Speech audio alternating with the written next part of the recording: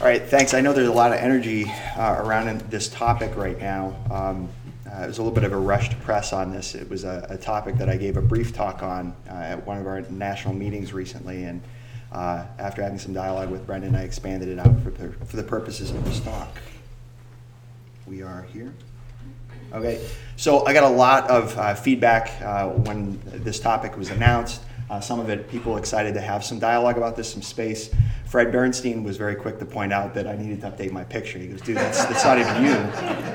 And he's right. I mean, I've been here 10 years, and 10 years takes wear and tear on you. And so I was in clinic yesterday and took a photo of me. And definitely, it is what it is. I don't have the blue background, but you can see my enthusiasm for Epic. So disclosures, I have no financial disclosures. I also don't claim to have any particular knowledge in this area other than things that I've acquired through my background and personal reading. It is something that's it's an important topic to me in a number of different ways. Just by way of background, because I think point of view and perspective are important. Firearms are something that have been important to me my whole life. I started competing in biathlon when I was a teenager, did that up through my early 20s. It's still a sport that I follow and enjoy. I obviously had some background in the military. I'm familiar with a lot of the weapons we'll be talking about today.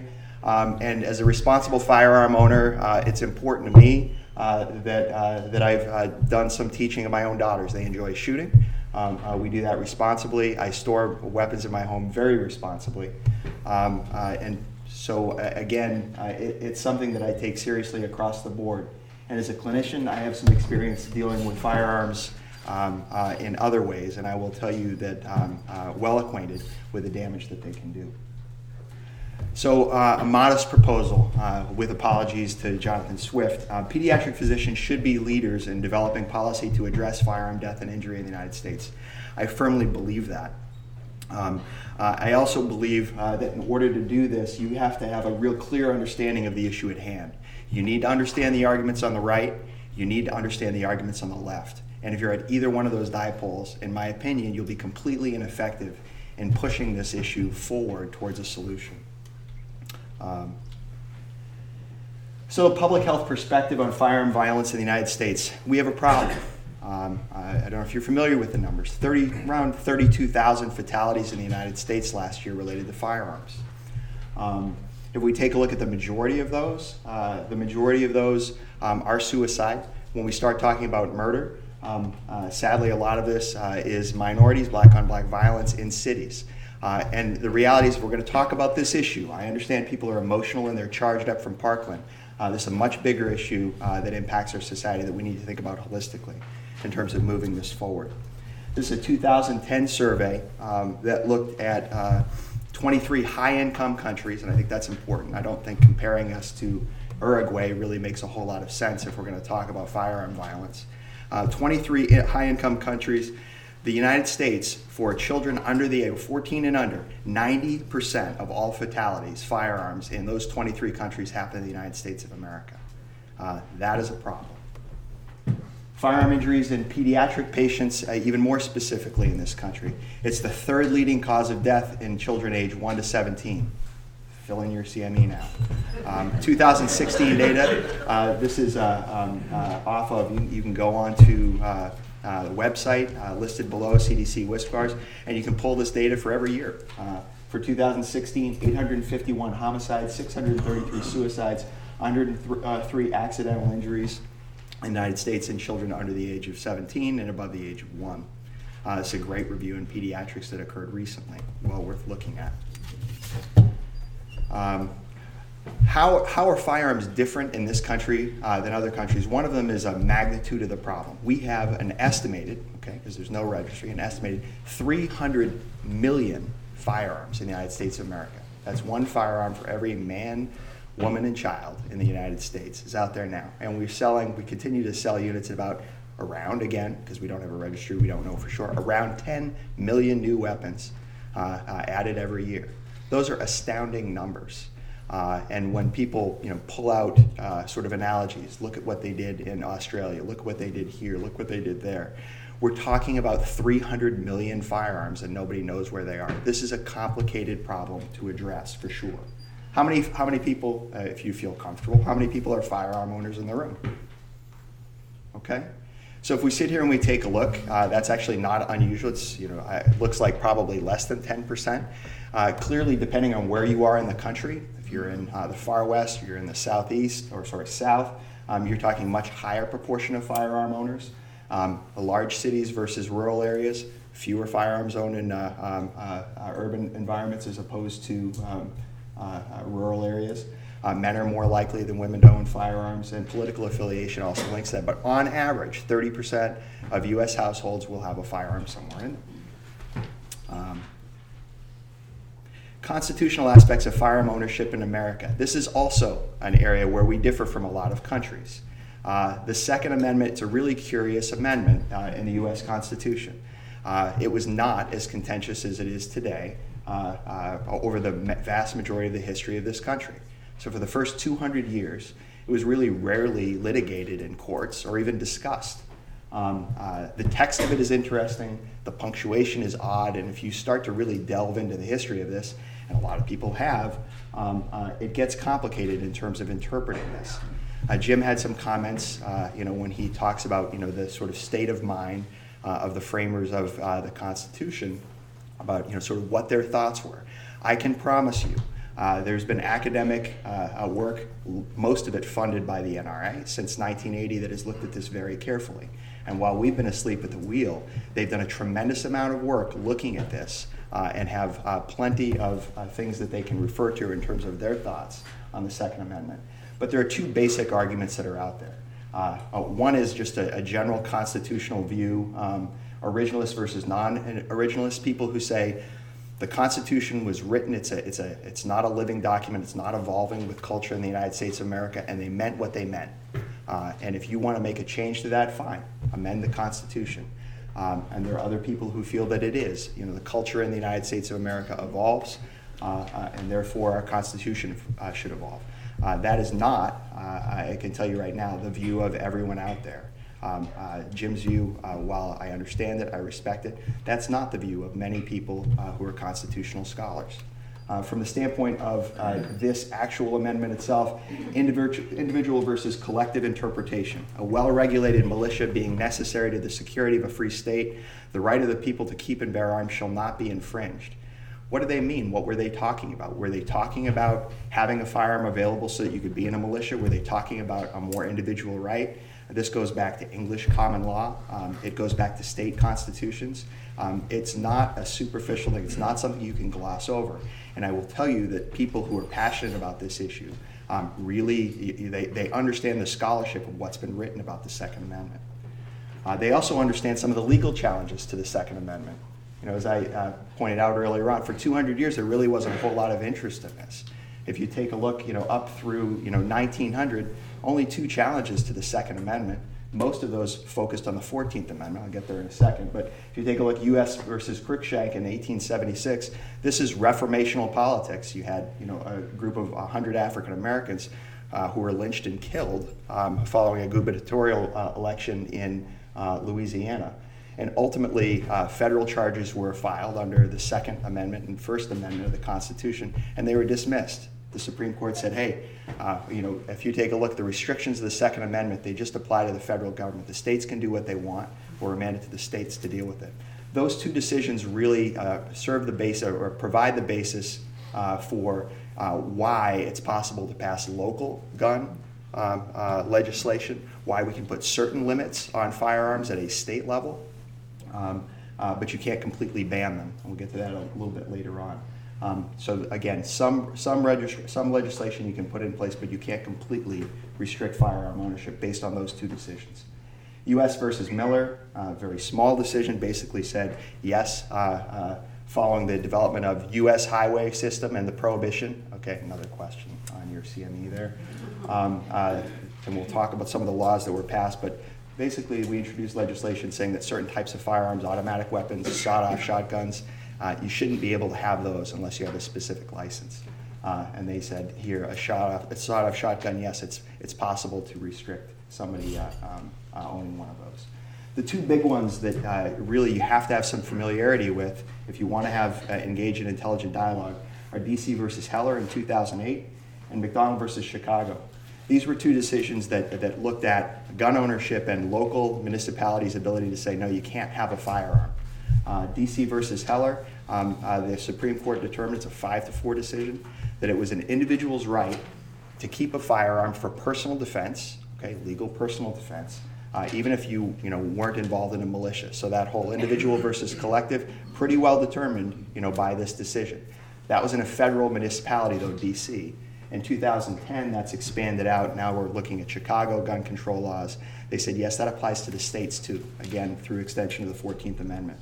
So understanding that these things are out there, understanding where this comes from, you may have your own opinions about the Second Amendment. That's fine. The Supreme Court does too. Interestingly, though, and this is very important, sometimes I'll engage in dialogue with people on the far right, and they say ultimately what DC versus Heller said is, anyone can have a gun, they can have any gun they want, and you'll see this is what's going to happen. And not only is that not true, but the darling of the conservative court, Antonin Scalia, and you take a look at his comment here, it is not a right to keep and carry any weapon whatsoever, in any manner whatsoever, and for whatever purpose.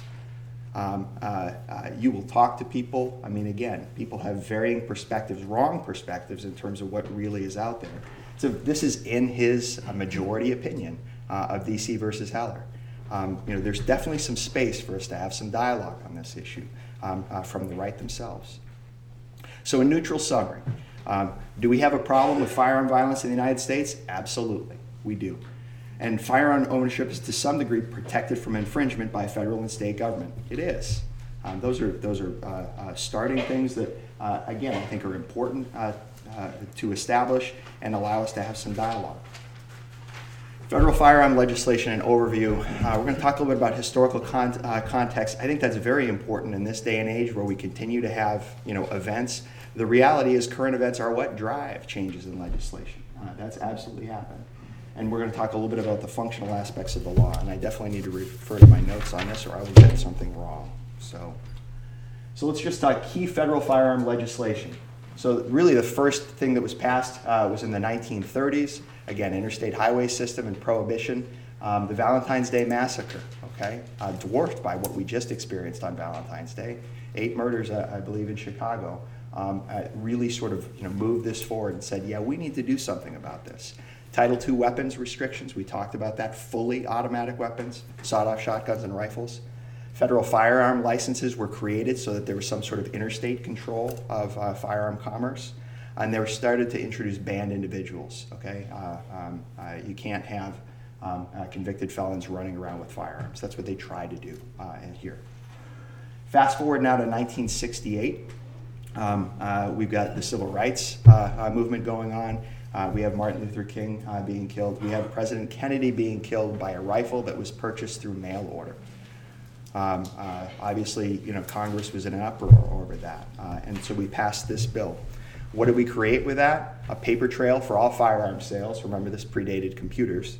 Serial numbers on all firearms. And really increasing the power of the ATF. So this is where we start to get more and more power provided to ATF and the federal government to enforce laws. And unfortunately, the reality is, and we'll talk about this later on, we blew it. Okay, because what the ATF really did is they started to prosecute normal law-abiding citizens for minor violations. That's where most of their prosecutions were, brought in dollars to them. And what was the result? People got very upset. The NRA, we'll talk about later on, got very upset about that. And ultimately, and probably rightly so. And so the Firearm Owner Protection Act was pushed back in 1986. And ultimately, what did that do? It importantly banned, this is the legislation. If you want to know why we can't have a firearm registry, it's because of this law. So in 1968, we got paper records. Now by 1986, what do we have? We have computers. We have the ability to create a registry. This is the law that's on the books that prevents us from doing that. And the paranoia that sits behind the gun lobby relative to us not being able to do that comes from abuses that ATF had that led to the creation of this law. I think that's really important context for people to understand. attempted assassination of President Reagan ultimately leads to the Brady Bill. This was the creation of the background check system that we have in place today. That was probably the most important component of that. It also, though, included the gun show loophole, which is where 40% of firearm sales happen. So great creation, but legislation's complicated, and trying to create something that's going to be effective is hard. This is a problem that's hard to fix. Violent Crime Control and Law Enforcement Act. This is the assault weapons ban that most people are familiar with, 1994. 10 years of 10 years of limitation on the sales of assault weapons. We'll talk a little bit more about this later on. The reality is, based on the way it was established, the definition of assault rifles, based on a lot of the grandfather clauses that were included in it, probably not a terribly effective bill, and there's really no way to demonstrate that it had any meaningful impact on crime or violence in the United States of America. It also happened during a decade where crime and violence were decreasing, so difficult to sort of parse out the relative effectiveness of this. A couple of really important ones here to understand, particularly as a healthcare provider. 1996 Dickey Amendment. How many people have heard of this? Anyone? Okay, the Dickey Amendment was a rider that was added to the appropriations bill that said you cannot use CDC dollars for any sort of research into gun violence. We can't do that. Know where that came from? Know where this was created? Because all these things are reactive, right? A 1993 New England Journal of Medicine article written by a public health provider. The AAP cites this article in their position statement, saying that homes with firearms, people are more likely to be killed by that weapon. I think it's an interesting paper. I don't know statistically. It's a difficult thing to parse through. But the NRA took that paper and said, you get federal funding for this, this will not happen again. So understand where these things, again, I think the context is very important to understand where these things come from. Still in place, the CDC is terrified that they do work, they're going to get defunded. And I think there's probably good reason for them to think that based on behavior of our politicians even recently. Protection of Lawful Commerce Act, again, just demonstrating the power of the NRA here. They were receiving sort of class action lawsuits by municipalities. They passed legislation that protected gun manufacturers and sellers from suits if someone decided to kill another individual with a weapon that was purchased through them. And then finally, the TR Amendment in 2012, ultimately what this did is it also limited the ability of anyone outside of a direct prosecution, of someone involved in prosecution of a specific law enforcement event, from going in and looking at trace data. Limits our ability to do any research into this. So, we're hampered on a number of different levels. I'm going to focus on Dickey and TR a bit later on because I think they're things to target. How about the state of Connecticut? There's one thing about, if we sit here and think about firearms, understanding that it's not just federal law, there's state law that ends up impacting a lot of these things. And in this state, you do need a permit to purchase a firearm. We are an open and concealed carry state. You can do this, but it requires a permit. It's a shall issue permit, meaning they have to have a reason not to issue this to you. And there's some limited discretion of municipalities, but not much. It's pretty easy, actually. You have to just go through the process. You can get a permit. We do have an assault weapon law that's on the books. We're one of, I believe, 7 states that has them. Ours is relatively restrictive in terms of definitions. And magazine capacity restrictions are also in place in the state. So objectives of gun laws, what are we trying to do? So it's real easy to say, we need to fix this problem, we need to pass gun laws. Okay, well, what exactly do we want to do with those laws? And in general, laws that are passed fall into one of these categories. So we can regulate firearm design. We can say that certain specific types of firearms and accessories should or should not be available for sale. You'll see some of the complications that are present in that when we talk about what is an assault weapon a little later on. We can regulate the transfer and trade of firearms. Okay, a lot of talk about that in terms of background checks, universal background checks. Define conditions that prohibit a person from possessing firearms. We talk about criminals. We talk about people with domestic abuse charges. We talk about people with mental illness. These things have been in place for a long time. There are certainly ways to tweak them. We can restrict carrying of concealed firearms outside of the home. Pretty much all 50 states now, concealed carry has been a big push of the gun lobby over the past 20 years. Most states, I think it's either 47 or 50, have some concealed carry laws on the books. And prescription and education of safe storage practices. This is a big one that impacts people in this room. You may be familiar with Docs versus Glocks legislation that was on the books in Florida, which is kind of absurd. So big problem, we don't have a lot of data, okay? We don't know which of these strategies work. They may make sense, okay? It can make intuitive sense, but whether or not a law actually achieves what's intended is a real question. And I will tell you that if firearms are important to you in terms of your livelihood, in terms of your culture, I will tell you that growing up, I had family members who that's how they put food on the table. My brother didn't make a lot of money, and so his deer hunt and his moose hunt, that's how he fed his family for at least 2 or 3 years before he really established himself in terms of an income. That doesn't resonate with a lot of people in this room. I promise you there are plenty of places in the country where it's a very, very important part of how they get by. But understanding that we don't have great data to support any of these things is part of the problem that we have. In terms of impact of firearm legislation, I said we don't have a lot of data. We don't have a registry, okay? We can take a look at some of the databases that are out there. If you're familiar with any of these, there are surveys that are available. The National Crime Victimization Survey, this has been done for 30 or 40 years now, I believe, twice a year. A lot of the information in terms of demographics on gun violence come from this survey. It's relatively scientific, but there are limitations. It wasn't designed to look at firearm violence. Crime reports, FBI uniform crime reports, these are not mandated reports, so they're very incomplete and spotty. And then databases, the National Violent Death Reporting System, this is something that was introduced back in 2002 actually by Hemingway, one of the authors I'll talk about in a moment here. That at least was designed to look in part at firearm violence. All the other things, the National Electronic Injury Surveillance System, National Vital Statistics Systems, while they exist, they weren't designed to look at firearm issues. And if you start to look at huge population data, it becomes problematic. And nothing is more evident, nowhere is that more evident than right here. You need to know these two names if you want to get engaged in dialogue about firearms.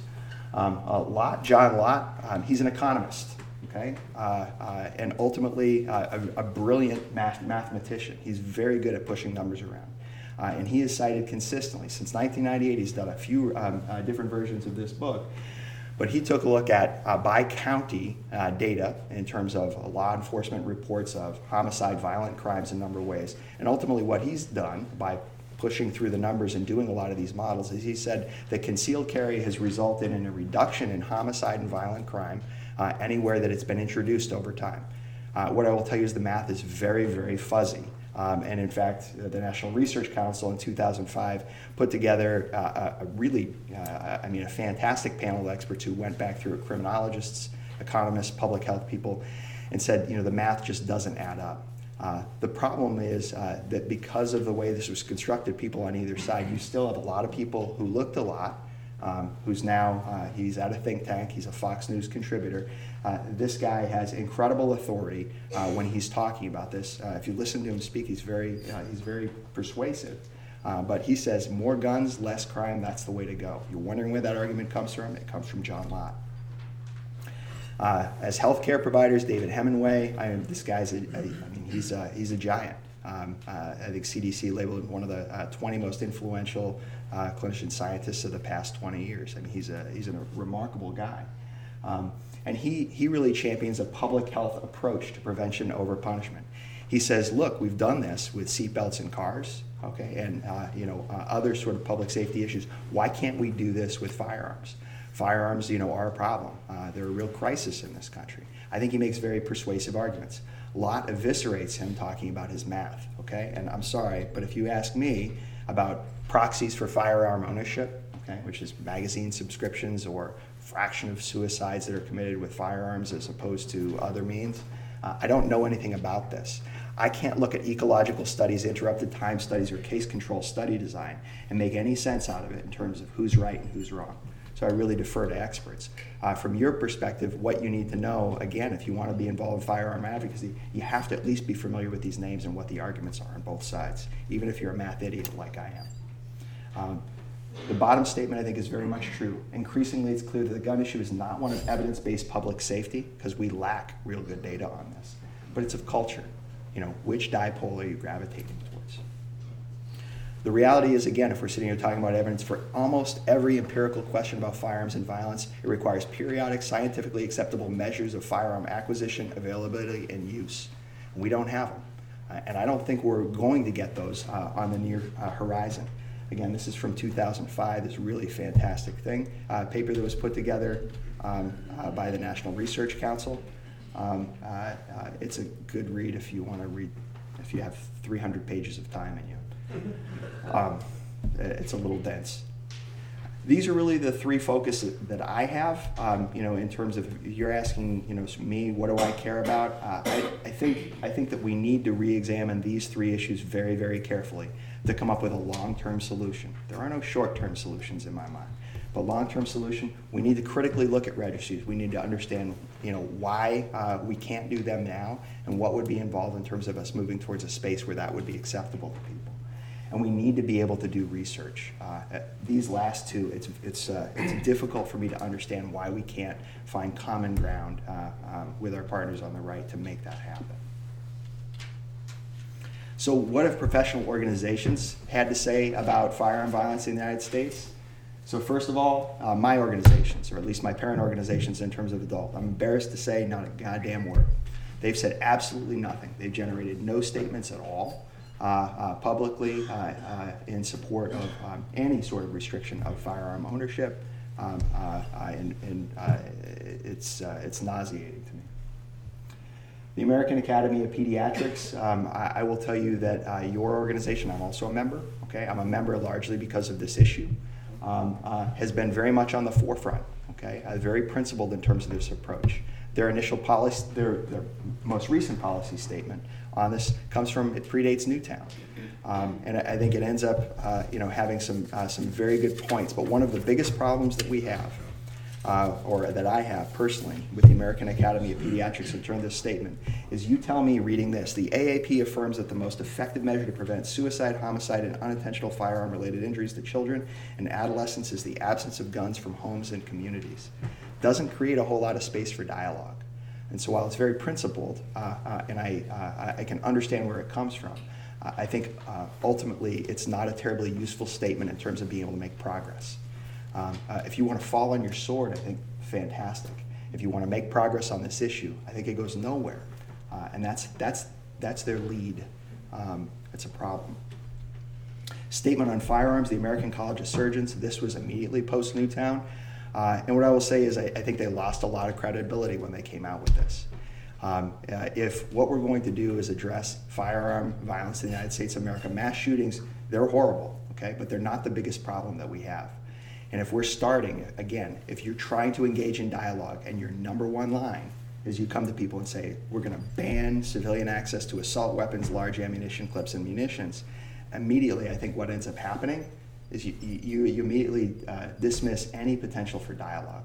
So I know where this comes from. I was part of that passion at the time. Newtown is a big reason why I'm standing up here. But the reality is not terribly helpful and politically naive if you really want to push dialogue forward. This call to action from 2014 to 2015, I think was much more measured. We'll take a look at the specific summary of recommendations.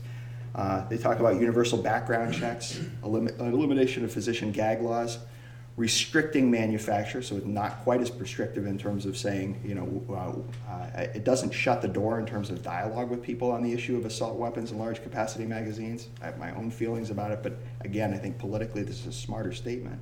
And it also doesn't just focus on gun control. It takes looks at other issues such as improved access to mental health services. I think important. Understanding the challenge. So people in this room, our CEO, people I think have strong and passionate feelings about firearms in the United States right now, and that's great. I think we really need to channel that.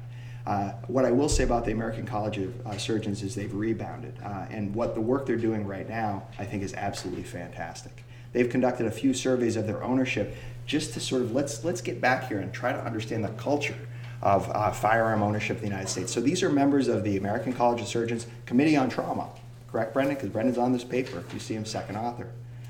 Ultimately, what they identified in their membership is there are divergent views on firearm ownership. The first is firearms are important for personal defense and emblematic of personal freedom. These are physicians. These are surgeons. Firearms pose a threat to personal safety, emblematic of culture of violence in America. Okay, by a show of hands, how many people agree with philosophy number one that's espoused? Okay, how about number two? Okay. What do you think the breakdown is on the Committee on Trauma for this? 50 to 55% of those surveyed identified with number one. Okay? These are not idiots. Okay?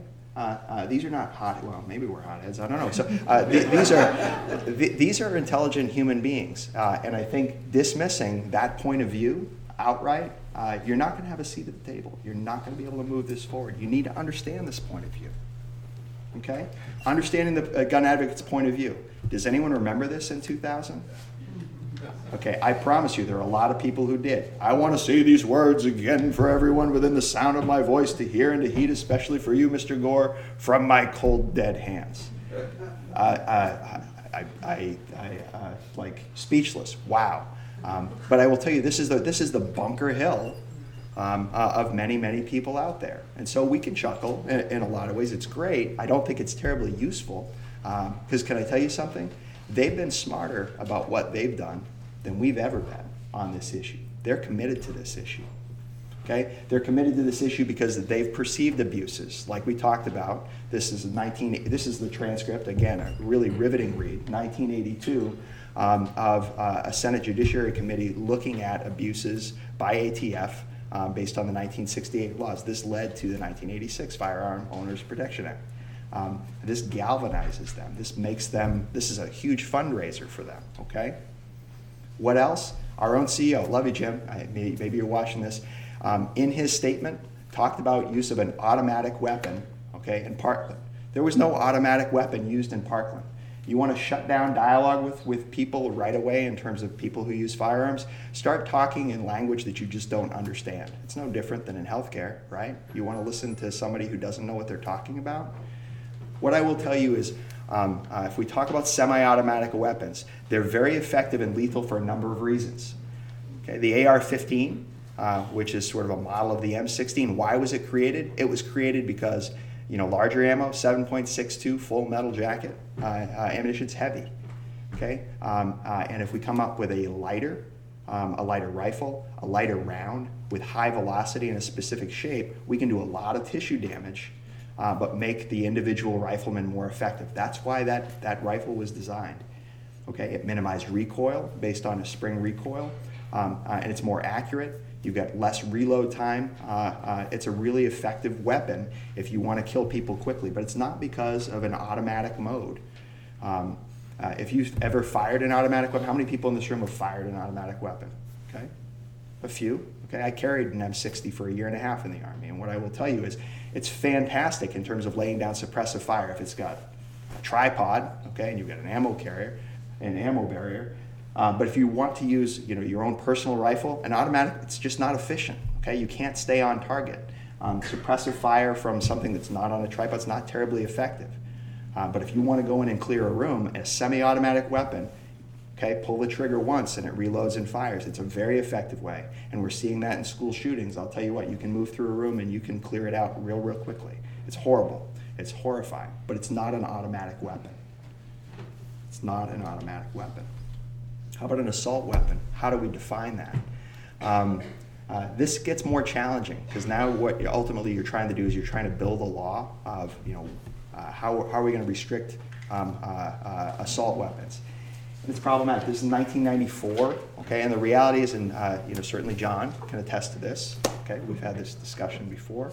But a lot of this is, people who own firearms say this is cosmetic bullshit, really, in terms of, really a bayonet mount. That's how we're going to define it. If you get a bayonet mount or a shroud or a flash suppressor, those are not critical things in terms of capacity and killing people, but they're cosmetic things that people could easily work around. That's exactly what the firearm industry did. Okay, so real problematic in terms of a lot of these things. You can throw around a term like assault weapon. Again, someone who's relatively well informed can ask you, well, what exactly do you mean by that? When what you really care about are these issues. Okay, your capacity, your ability to reload, your accuracy, your ballistics, that's what we need to target, and that's what we need to limit. Weapons that can do the damage that we're seeing in terms of that. How about the NRA? You think an effective organization? Yes. Remarkably effective, okay? And also very motivated from a political standpoint. This is an organization that was founded in 1871 for what? To improve marksmanship. We wanted our citizens and soldiers to perform better in war. That's why it was formed. And in 1977, a group of people who were really frustrated based on the 68 law that we talked about, people who were Second Amendment fundamentalists, people who believe that owning a firearm and protecting your family is a righteous way to live. They truly believe that. Okay, they live by that. But these people, they staged a hostile takeover of the NRA from the convention floor in 1977. I don't know how well they were funded. I assume they were probably funded pretty well, and they certainly are now. But that grassroots passion is ultimately what's gone from 1977 to today, despite the fact they aren't on the top 50 list of donations to political campaigns in terms of, at least for 2016, individual organizations. What I will tell you is they have a lobbying arm. It's the ILA, which was formed in 1975. We have no idea how much money they're donating to campaigns. From what we know, they gave $30 million to the presidential campaign in 2016. The exact numbers that they are donating, who the hell knows? But, okay, let's take a look at what they are capable of doing. You talk about taking, Delta mile benefits away from their members. That's it. All Delta wanted to do was say, something, we're not gonna give the NRA any more benefits than they would anyone else. We're just gonna stay neutral in this.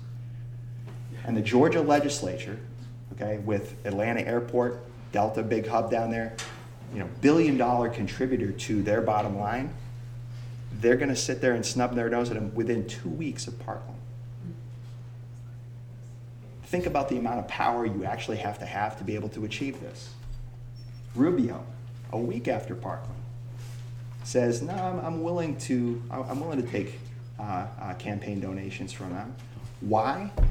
Okay. Number one, because the NRA has 40 years plus of staying power. They're not going anywhere. And number two, the American public appears to have the attention span of a gnat. So these politicians believe that you are going somewhere. Okay? Whether or not they're right or not, I don't know. So lessons learned on the COT firearms injury prevention consensus building. Okay, I love this. Okay, because ultimately, I think this is a really powerful document, Brendan, that you guys put out, and I think it's absolutely fantastic. What do we need to do as healthcare providers? Number one, we need to be well informed on this issue. And we need to do what we do best. We need to focus on doing the right things for our patients, but we need to acknowledge and respect opposing narratives. If you immediately shut people down, okay, if you're immediately closed off towards hearing their point of view, particularly if they're better informed than you are, we're not going to get anywhere. And ultimately what we need to do is we need to focus on improving safety and reducing harm rather than on restricting illegal firearm ownership, okay? Or legal, I apologize, legal. I think that has to be our focus. In order to do this, we can't do it alone. We need to do this through partnerships with a number of people who have knowledge in their particular area of expertise. So we're healthcare providers. Law enforcement, educators, legal scholars, policymakers, legislatures, everyone needs to be at the table. And this needs to be a long-term effort. We've done this before in Connecticut. Brendan arranged in 2013 a firearm policy forum. I attended it. I thought it was really fantastic. That was a great sort of launching pad for some of the state legislation that we have. I think there's an opportunity now to do this again, but I think the goals have to be different. I think the goals need to be to demonstrate that we can have a discussion, we can have people with opposing points of view at the table and come up with solutions that can be agreeable to both sides. That really needs to be our focus, in my opinion. Because this, to look at this is tough. It's tough. Everybody sitting in this room, most people were here for Newtown. I remember sitting at my desk waiting for something to come, and it didn't. It was horrible. We didn't get anything. That being said, this is not the only problem that we face in firearms. What we need to understand is 19 children today in the United States of America are going to either be killed or end up in an emergency room because of a firearm injury. And as public health provider, people interested in public health, that needs to be our focus. Not just this, okay, but firearm injuries in general.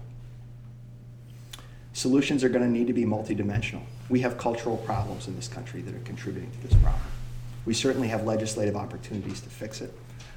In terms of law enforcement, public safety, they're obviously going to need to be actively involved in terms of how we prosecute this. While there can be short-term wins in terms of school safety, what I can tell you is there's nothing that we're going to pass in the way of firearm legislation that's going to take 300 million guns and make them go away. Anyone who thinks otherwise is naive. I'm sorry. I don't mean to be dismissive, but it's naive. We need to be sensitive to geographic and political variation within the United States. I promise you the opinion of people in this room does not represent the majority of Americans. It doesn't. We need to be aware of that. We can't be smug. We need to be respectful. And the road forward for a public health approach to addressing pediatric firearm violence, we need to build bridges and acknowledge that the majority of firearm uses do not result in personal injury. Okay, I've been using firearms for decades.